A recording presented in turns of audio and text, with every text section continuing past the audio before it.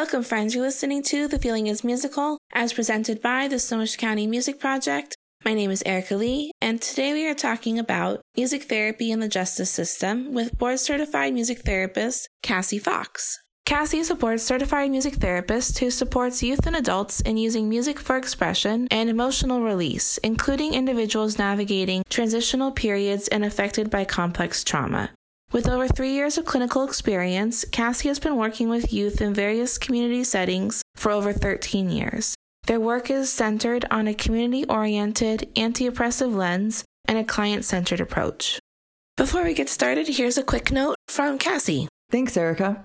There were a few things that I wanted to say before the podcast. It is important to acknowledge that I am a person who has never experienced incarceration, and I am a white adult who was raised in a middle-class home with access to certain power and privilege that differs from many of the marginalized youth I serve. I work to listen to the voices of the people I work with and to be reflexive in learning how to best support them. It is also important to acknowledge that we cannot help but be political in our action and inaction. By working towards social justice and anti-oppressive practice, we seek to reduce the impacts of oppressive systems. Otherwise, we risk harm to the people we serve, our communities, and ourselves by being complicit in these systems. This is an ongoing process of learning and unlearning, and I will continue to strive to do better.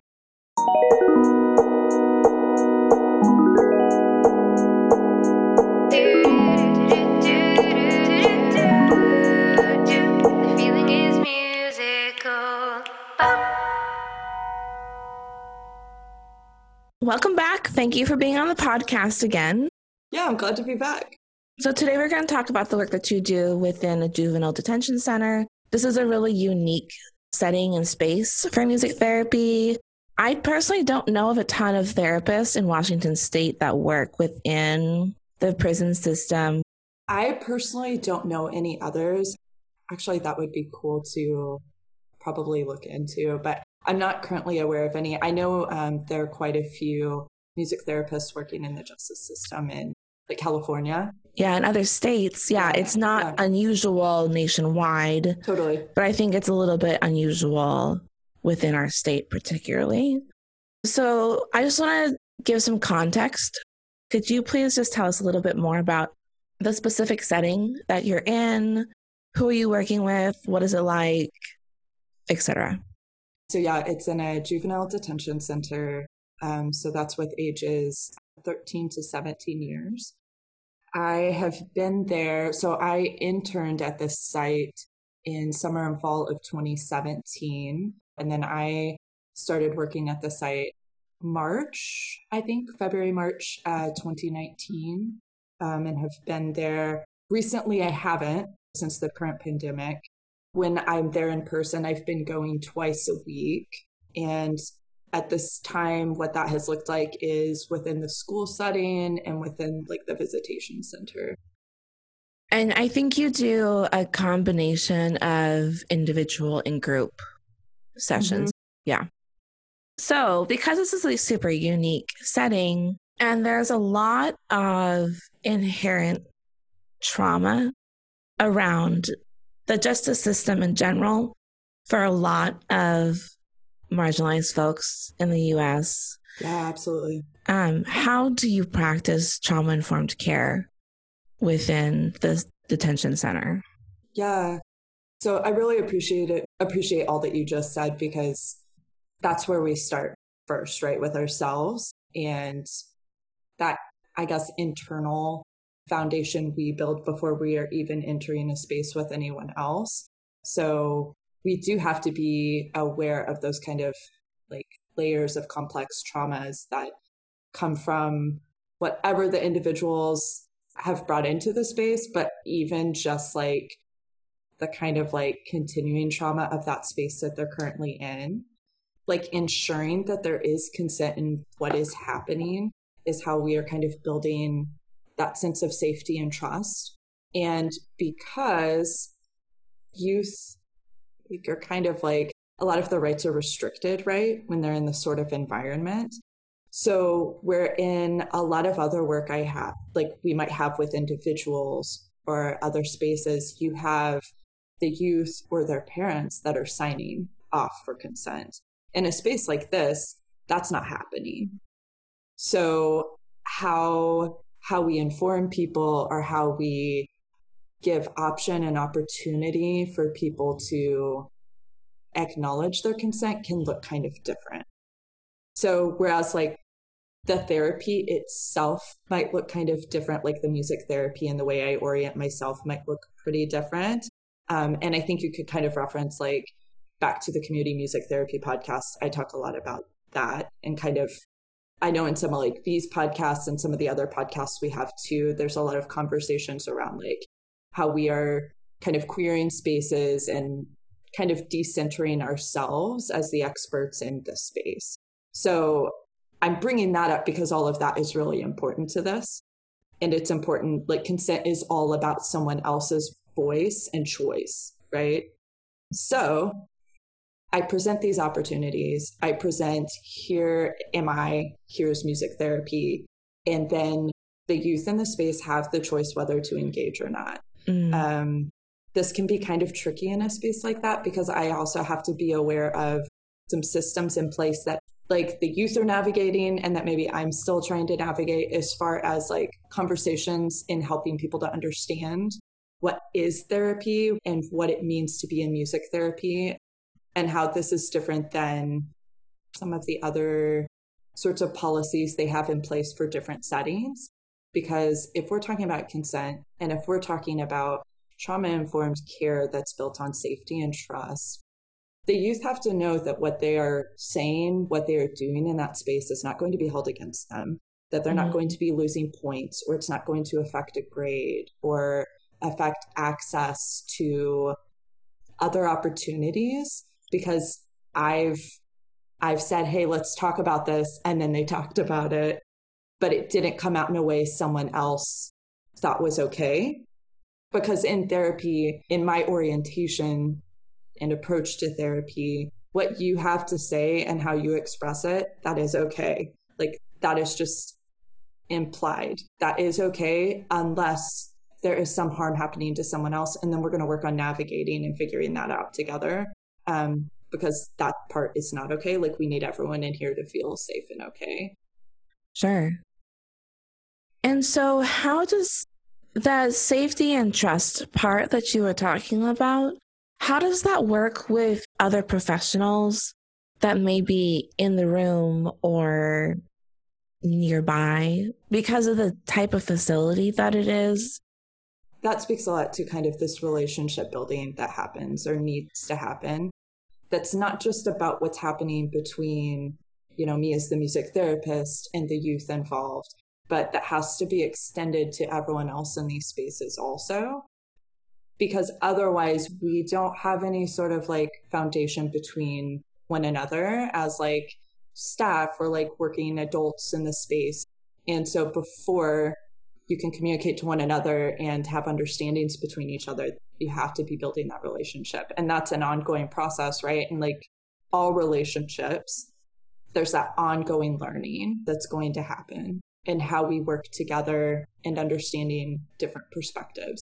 As a music therapist, I come in and I have a very different perspective than the school teacher who's making sure that they're working towards some sort of like educational achievement, right? And working towards whatever they need to work through that school system process.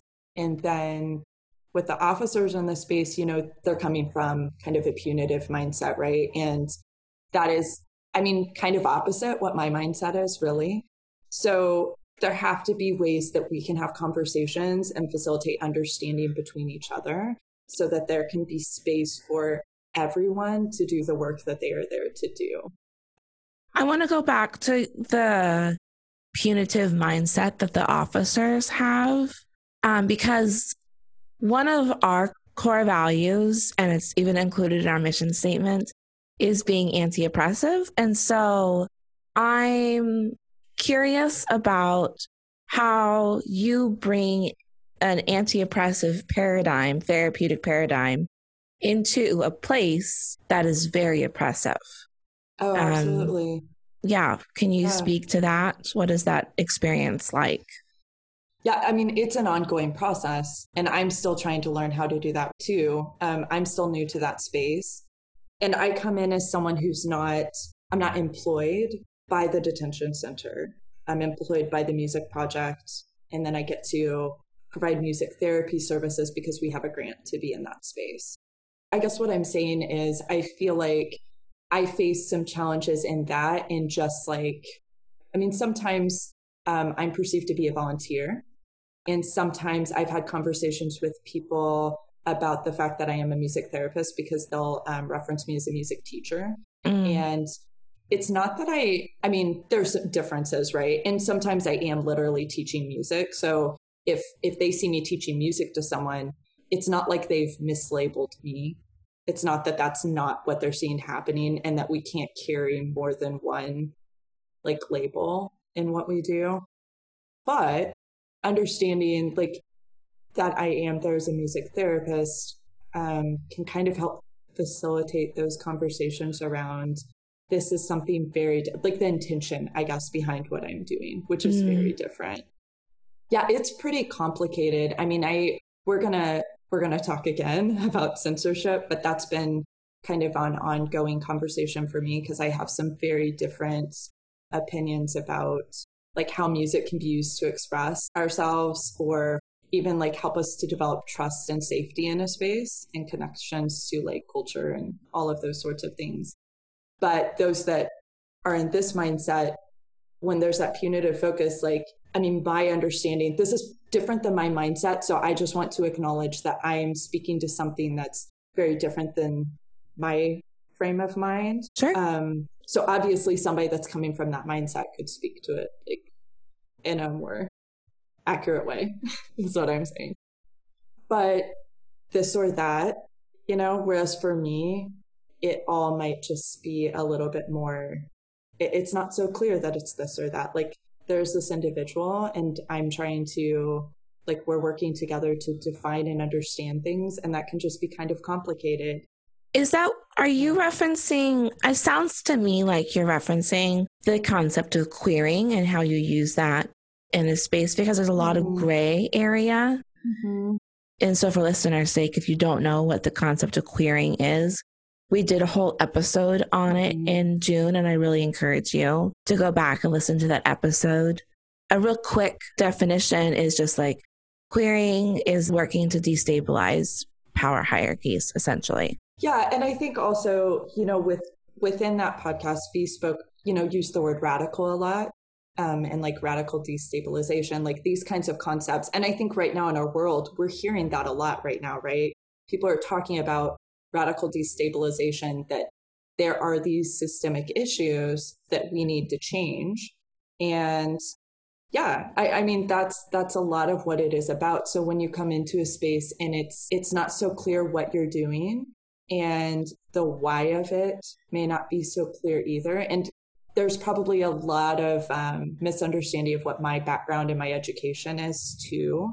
So, I mean, I think all of us can understand that there are a lot of people that are well-meaning or have decent intentions, but it doesn't always mean that they are carrying, I don't know, that like necessary understanding or reflexivity in the work that they're doing. Sure. Yeah, there's still like I feel like there's still, those are conversations I'm still working to have so that there can be more understanding. Yeah. It comes back to like intent versus impact also. And I know a lot of people in education, for example, because my family is just a family full of teachers. And I know a lot of good teachers, and I know a lot of good intentioned teachers that caused harm to their students. And so intent versus impact is so important. I have another question about the anti-oppressive nature of the work. Over the last couple of months, the Black Lives Matter movement has been gaining momentum.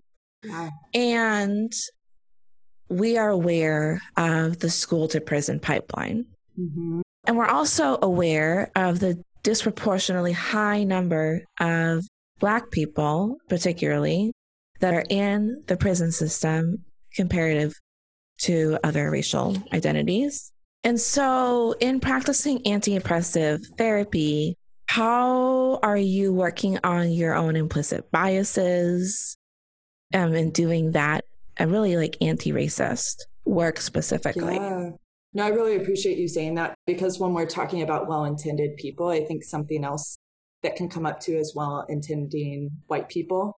And I am a white person. And that is something I have to be aware of. I'm also a person who's never been incarcerated. So these are all things I carry in who I am. Some of these, the youth or whoever I'm engaging with, it's going to be really obvious to them too. Some may not be as obvious. But regardless, I have to do the work on myself or with myself to kind of unpack what that means. And like you're saying with implicit bias, we have to be aware of the systems that we've been raised in. So for me, that was like the late 80s to early 2000s. And I mean, I'm still unpacking, I'm still learning to do better and be aware of the culture, the society that I was raised in, and what I learned. I mean to unlearn a lot of that, and what sort of media influences were around me, the ways that, the predominantly white people I grew up around, the ways that people spoke about things or engaged with things in the world that I am maybe still not aware of how it has impacted me. I mean, that's what part of like working to become anti-racist and working to become anti-oppressive, because these are actions, right? These are not about like just something that you embody and you won, you got it. That's not how that works. No, absolutely not. And if you think it does, then you really need to check in with yourself about that too. So this is an ongoing process. And what it means also is that we have to realize the social and racial issues that are impacted by a lot of historical issues. We have to recognize the systemic issues at play, that white supremacy and racism are embedded in all of our justice systems and all of our political systems, embedded throughout how our society functions. And so what this means to what we're talking about right now is that a lot of Black and brown people in our nation, I'll just speak to that right now, are treated differently, are viewed differently. I know we're going to talk about resources later, and I'm happy to mention it again, but I've been watching the documentary 13th, and I would highly encourage anyone to watch that. I mean, I'm learning. There are things I've been thinking about for a long time, and I'm learning from that. Yes. I also highly recommend, I have recommended it to every single person that I talk to about race. It's a really important piece of work. That's exactly what I was going to say. Yeah, it is important. Yeah, I just encourage people to watch that and to know and to learn. And if you are skeptical about any of this, then I encourage you to try to come to the table and set that aside for a little bit and try to understand how these things can work so that you can begin to unravel the reality of it. Because it is absolutely true. And I mean, I'll just acknowledge it's hard for me to understand how anyone could watch that and not understand that this is absolutely true. I mean, I can watch that and I can see how it has sculpted so much of the world around me that I grew up in. I did just want to touch on the fact that, we've kind of talked about some of the the concerns with implicit bias and stuff and how that affects race. But I think it's worth also considering how this can affect youth in these spaces who might have different gender identities or sexual orientations, because these spaces are built around gender binaries. So that becomes a difficult issue. Let's say you're a non-binary youth in this space. What cell are they going to put you in? So there can be kind of some trauma or stress that you experience in that, because you've been working on asserting this identity that you have, and you're now being told you have to be in this one space because that's all that's available. So for transgender youth in these spaces, there's still a lot of work to be done for transgender support, right? So there are kind of some complicated issues because people will, once again, they're bringing in their own biases and beliefs about how humans work and what humans are. And so if they don't even recognize you for the gender that you are and that you are telling people you are, and you're being told like, you don't have the right maybe to assert this here, that's traumatizing. That is absolutely traumatizing. And I think that's just important to consider. And also like just the very nature of being an adolescent is about a lot of like lack of control over yourself, over spaces you are in, over what you are and are not allowed to do and say. And, you know, adolescents are like, they're aware of things in the world and they're totally in that process of developing their identities and developing their like ability to assert who they are in the world and understand how other people are going to respond to that and relate to that. So it's very complicated, is what I'm saying. Absolutely. We can't make these assumptions just because of, once again, things that our society says with this generation or with these teens or these teens that live here or these teens who, you know, look like this. We have to like realize that all of that is a problem. And we're talking about individuals and we have to be willing to listen to their voices. Yeah. And take that in and support. In the context of doing anti-oppressive therapy and just being a music therapist, I think it's important. Our therapy team cares far more about the process than they do the product of whatever it is they're doing in a session. Absolutely. So what is that holding the process versus the product like in the context of the detention center?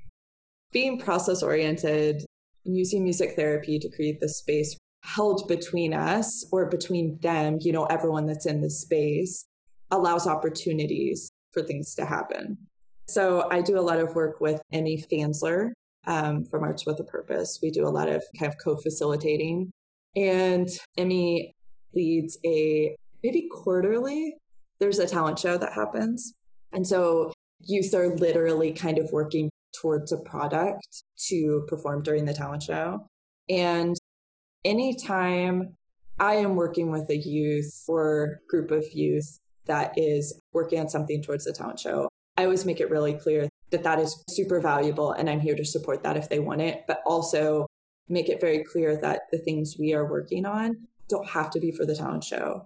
They can choose, like they can always choose. They can change their minds. Like to me, that's part of that process too, that we understand that we're not like stagnant and we are ever changing. So even when we are in the process of something that's moving towards a product, to me, that's still not the focus of the work and not the priority.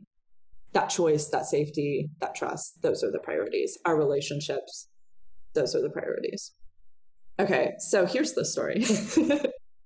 4 teens were working on the song Fürlies by Beethoven, and they were pretty excited, I mean, in learning this. Like it was kind of a fun experience just like working through that song, and each of them was at a very different place in the first part of that piece. That's the part we were focused on. And they were all in very different places as far as like the progress or like, yeah, where they were at with the piece and comfort level. So we were working on this and there were conversations around how do we want to do this for the talent show? Because all of them had made it clear that they were interested in playing this piece for the talent show. But anyone in any field of any age who's been involved in any sort of like arts performance, or even like public speaking and things like that, like I think most of us know what that anxiety can feel like that's coming up.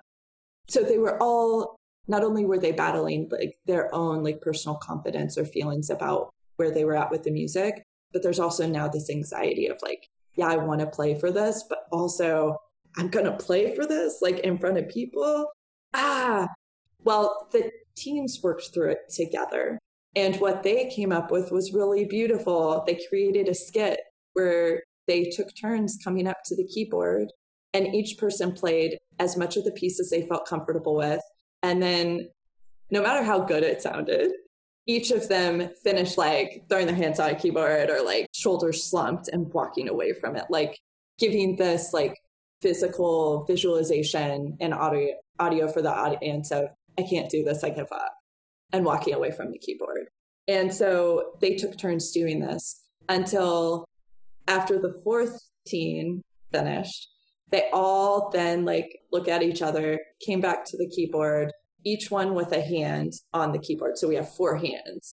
They hit play because there's a Fairly Stimo track on the keyboards we use. And one of the teams taped together 2 pens for me for my baton. So I could stand there and like act like I was conducting it. So we had like a single keyboard 4-hand orchestra, I guess you could say, quartet. So was it silly? Absolutely. Were they smiling and having fun? Yes. They were developing relationships. They were doing it. Like they were doing that together. And it was just really powerful and beautiful. It was very cool. That's super cool. I love those kinds of stories. Mm-hmm. Yeah. So we are coming to the end of our time. So just really briefly, do you have any resources that listeners can investigate further into either this type of work or anti-racist work, or because we've covered a large number of topics within this conversation? I first just want to again mention the documentary 13th.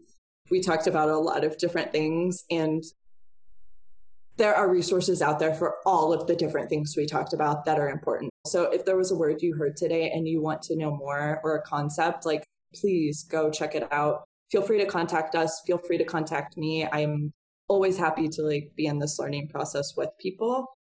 But yeah, the documentary 13th, that would be the thing I would like prioritize for everyone to check out. And there is a great article I'm going to give to you, Erica, that I found on the Juvenile Justice Information Exchange that I think is really valuable to read, just about as we're talking about kind of unpacking these systemic concerns that we all need to be having and like considering in our justice system.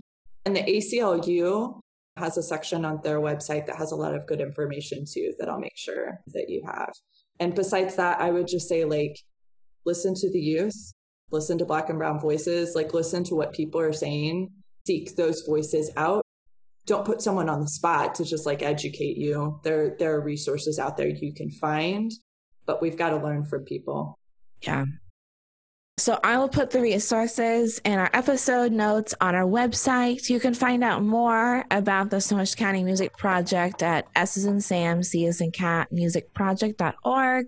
Please follow us on social media to get the latest on programs, general updates, etc. We're on social media everywhere, SC Music Project. We are also looking for board members. We're looking for people that represent the various communities that we work with. And we would love to talk to you more about what board membership looks like. If you enjoyed the podcast, please subscribe so that you get notifications about new episodes coming out. Leave us a review. This helps other people to know about us. Share it with your friends, with your family. Thank you, Cassie, again so much for chatting with me today. It's been a very good conversation, and I think an important conversation. And I'm really pleased and really appreciative that you're on our team, that we're friends, and you're just all around awesome. So thank you. Thank you, Erica. Thank you, listeners, for listening, and we'll talk to you next time.